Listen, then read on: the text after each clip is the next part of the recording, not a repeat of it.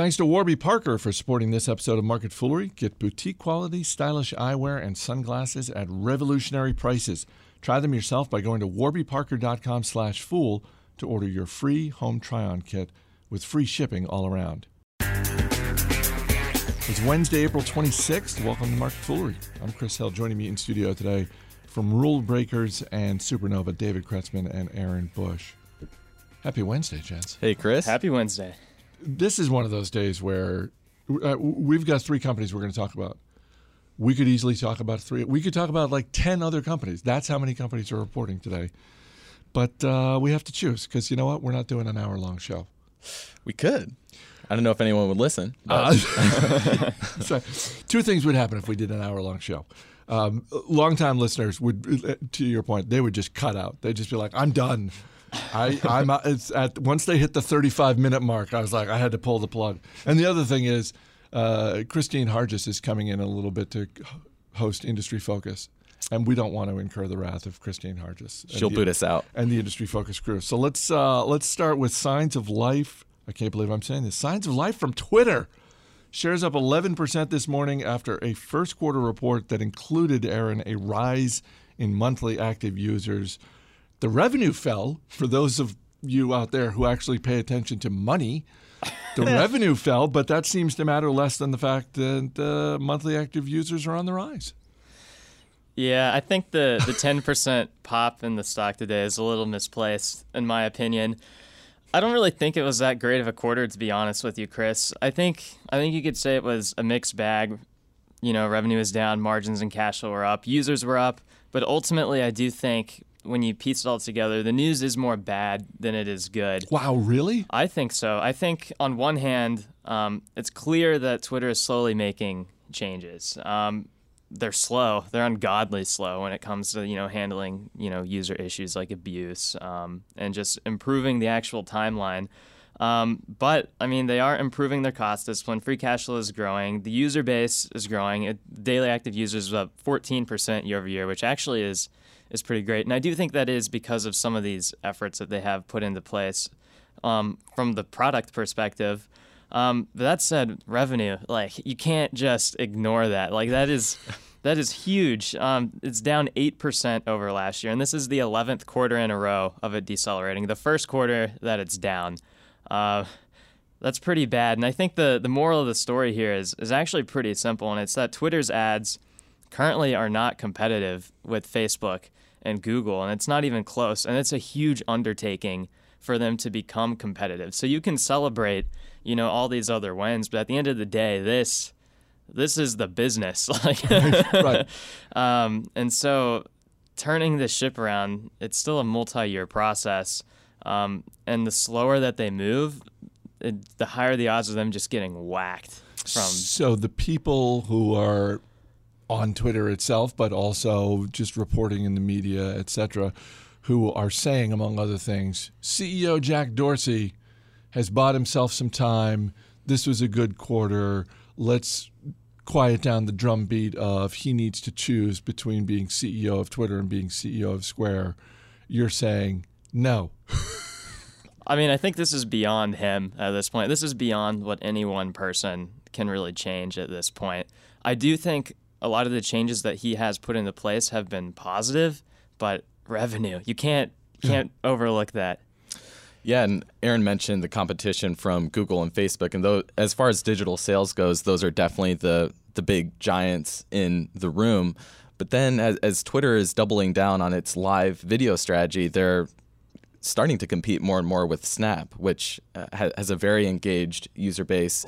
The growth there has slowed a little bit. It'll be interesting to see what Snap's metrics look like and how those compared to Twitter, just as far as ad engagement and user growth. But yeah, it's not a good combination when you have users going up but ad revenue going down. And Twitter said that they expect that disconnect to continue for the rest of the year. So this probably won't be the last quarter that revenue goes down. Wow. And in the meantime, their pace of stock-based compensation has receded a little bit, but their diluted share count increased over 1% just from the last quarter. So in the process, as revenue has completely decelerated and now is declining, their share count has climbed up. So I went back and I looked, okay, if Twitter wanted to bring its share count back to the same level it was in 2014, a few months after it went public, they would have to spend $1.9 billion just to get back to that break-even level with the share count. So what that shows is that the bar that they have to cross at some point to reward shareholders, it perpetually is getting higher as they continue to dilute shareholders. So that's not a good trend to have when your revenue is dropping. Well, and share-based compensation, that's one of those things that if you're just the average investor, it's understandable if your eyes gloss over, and it's easy to just sort of like dismiss it and focus on the more headline-oriented things like revenue, like monthly active users. But when we talk about some of these tech companies potentially putting themselves up for sale, you need to recognize that share-based compensation is a huge factor in that. The fact that they are going out and like hiring people and convincing them to stay on board and not jump ship, a lot of that has to do with, look, we're gonna give you more shares, that kind of thing. I mean, go back and look at LinkedIn being acquired by Microsoft. As much as anything, it was the share-based compensation within LinkedIn that made the leaders of that company go, oh, you know what, we got to figure something out quick. Yeah, because that's really one of the main currencies they have for paying their employees, and obviously competition between employers in Silicon Valley is not going to disappear. So I think that's a dangerous thing for Twitter shareholders and something to watch, because at first glance, on the balance sheet, it does look pretty strong. You have net cash of $2.2 billion. As Aaron mentioned, you have free cash flow, which is going up, but stock-based compensation is still a huge component for that positive cash flow production.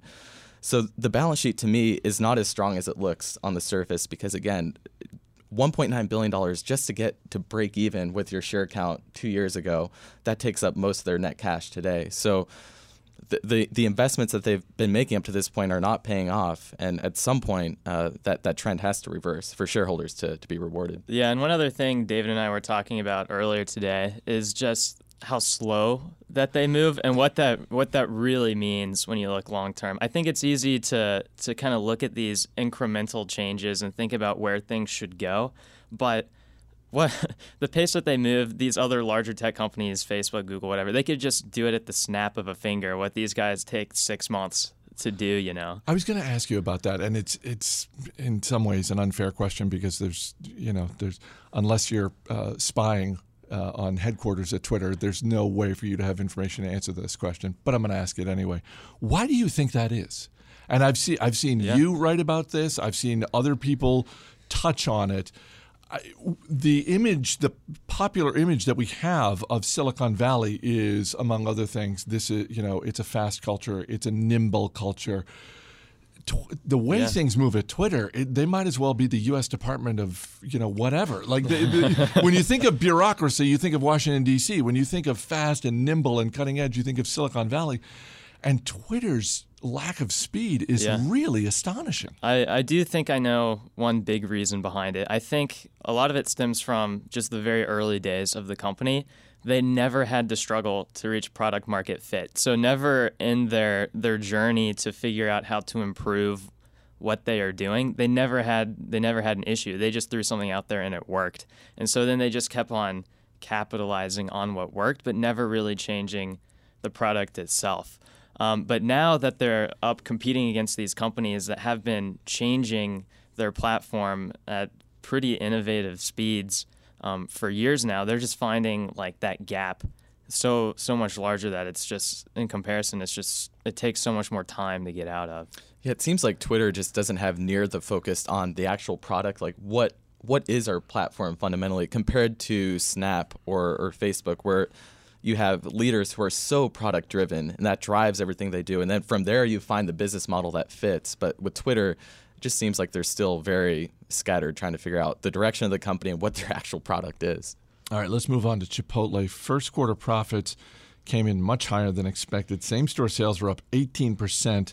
I realize that is off of go back a year in time, it's off a terrible quarter a year ago.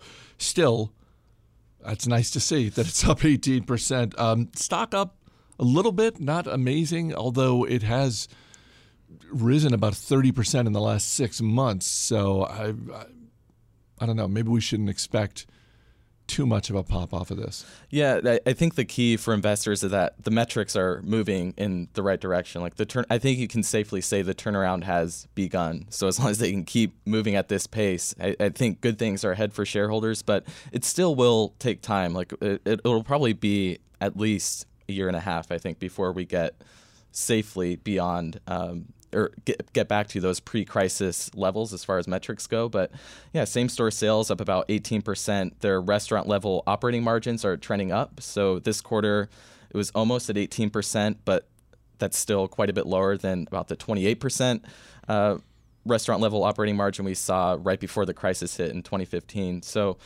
all those metrics like restaurant sales as a whole across the company, margins, they're moving in the right direction. It's a definitive turnaround from where the company's been going over the past year and a half, but still some work to do to get back to those pre-crisis levels. Yeah, and when I was looking at or just reading through the call on what they've been doing to move back to the levels that they were, I think I came across pretty impressed what they're doing. If you look, for example, at the digital sales or the online sales, that increased 54% over the past year. I know that's something in the past we've talked about. Chipotle is not very good at that compared to others, so it seems like they're moving in the right direction. Still have room to improve.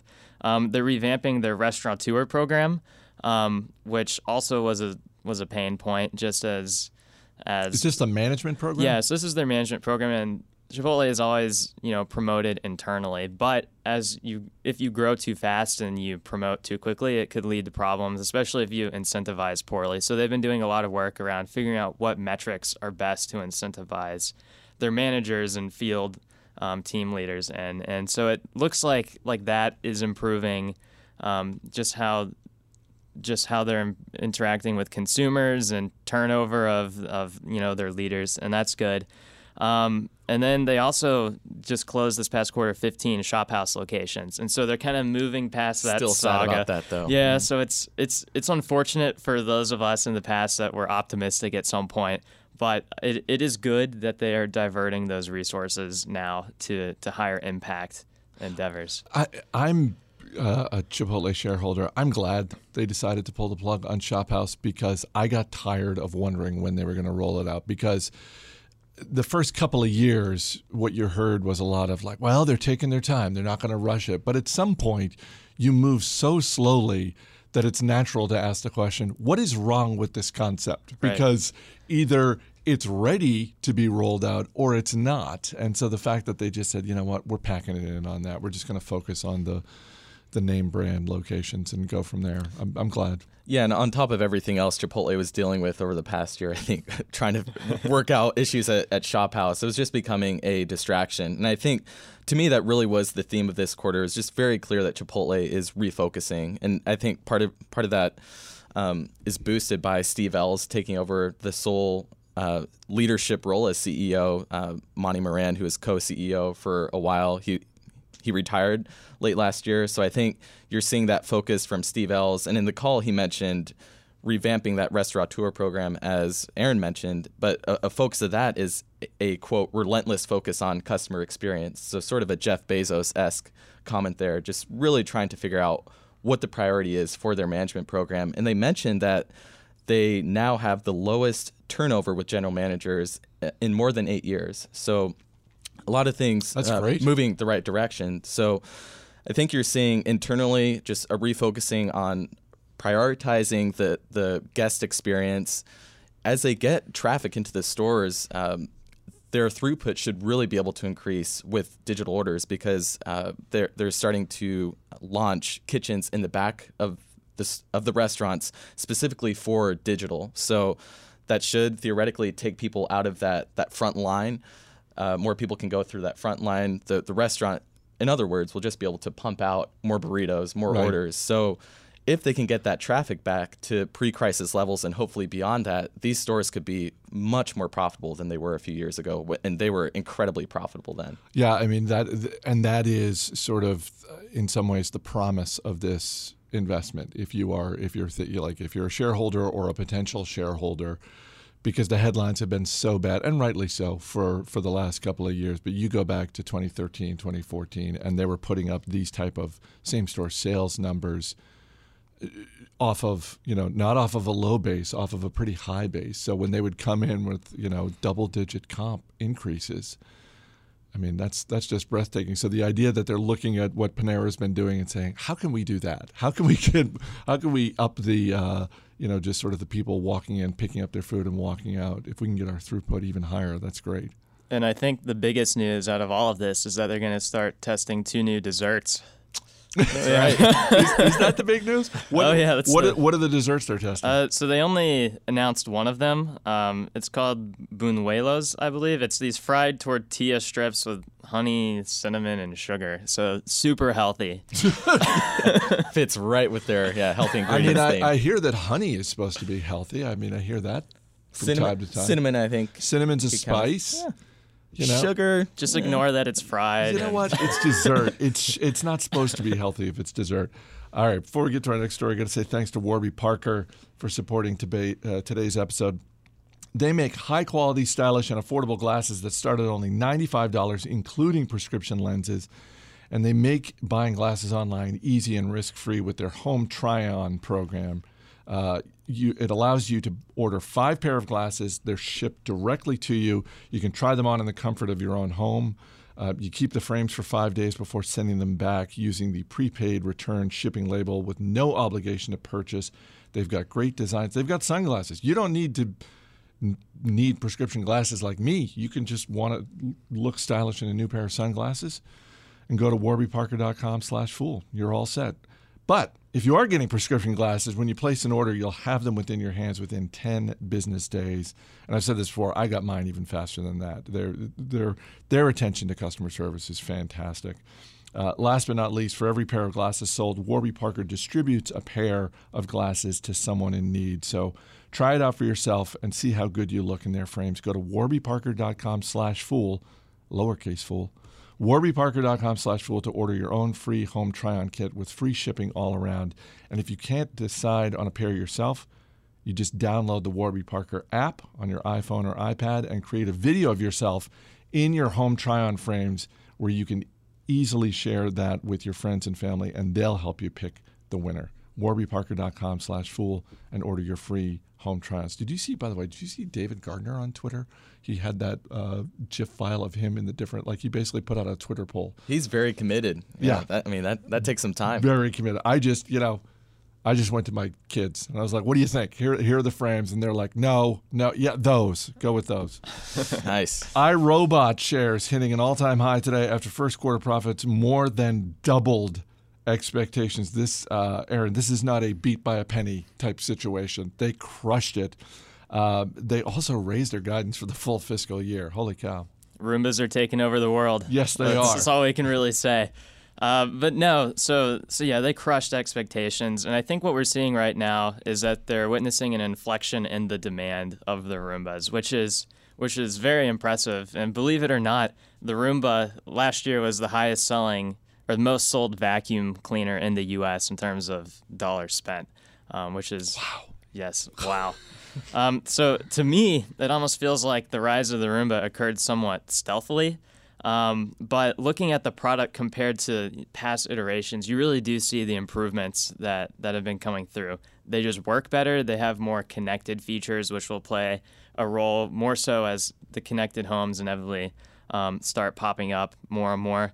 The Roomba itself obviously is killing it, but beyond the Roomba, there are other products and moves the company has made that I think also excite investors. The Brava, for one, that's iRobot's hardwood cleaner.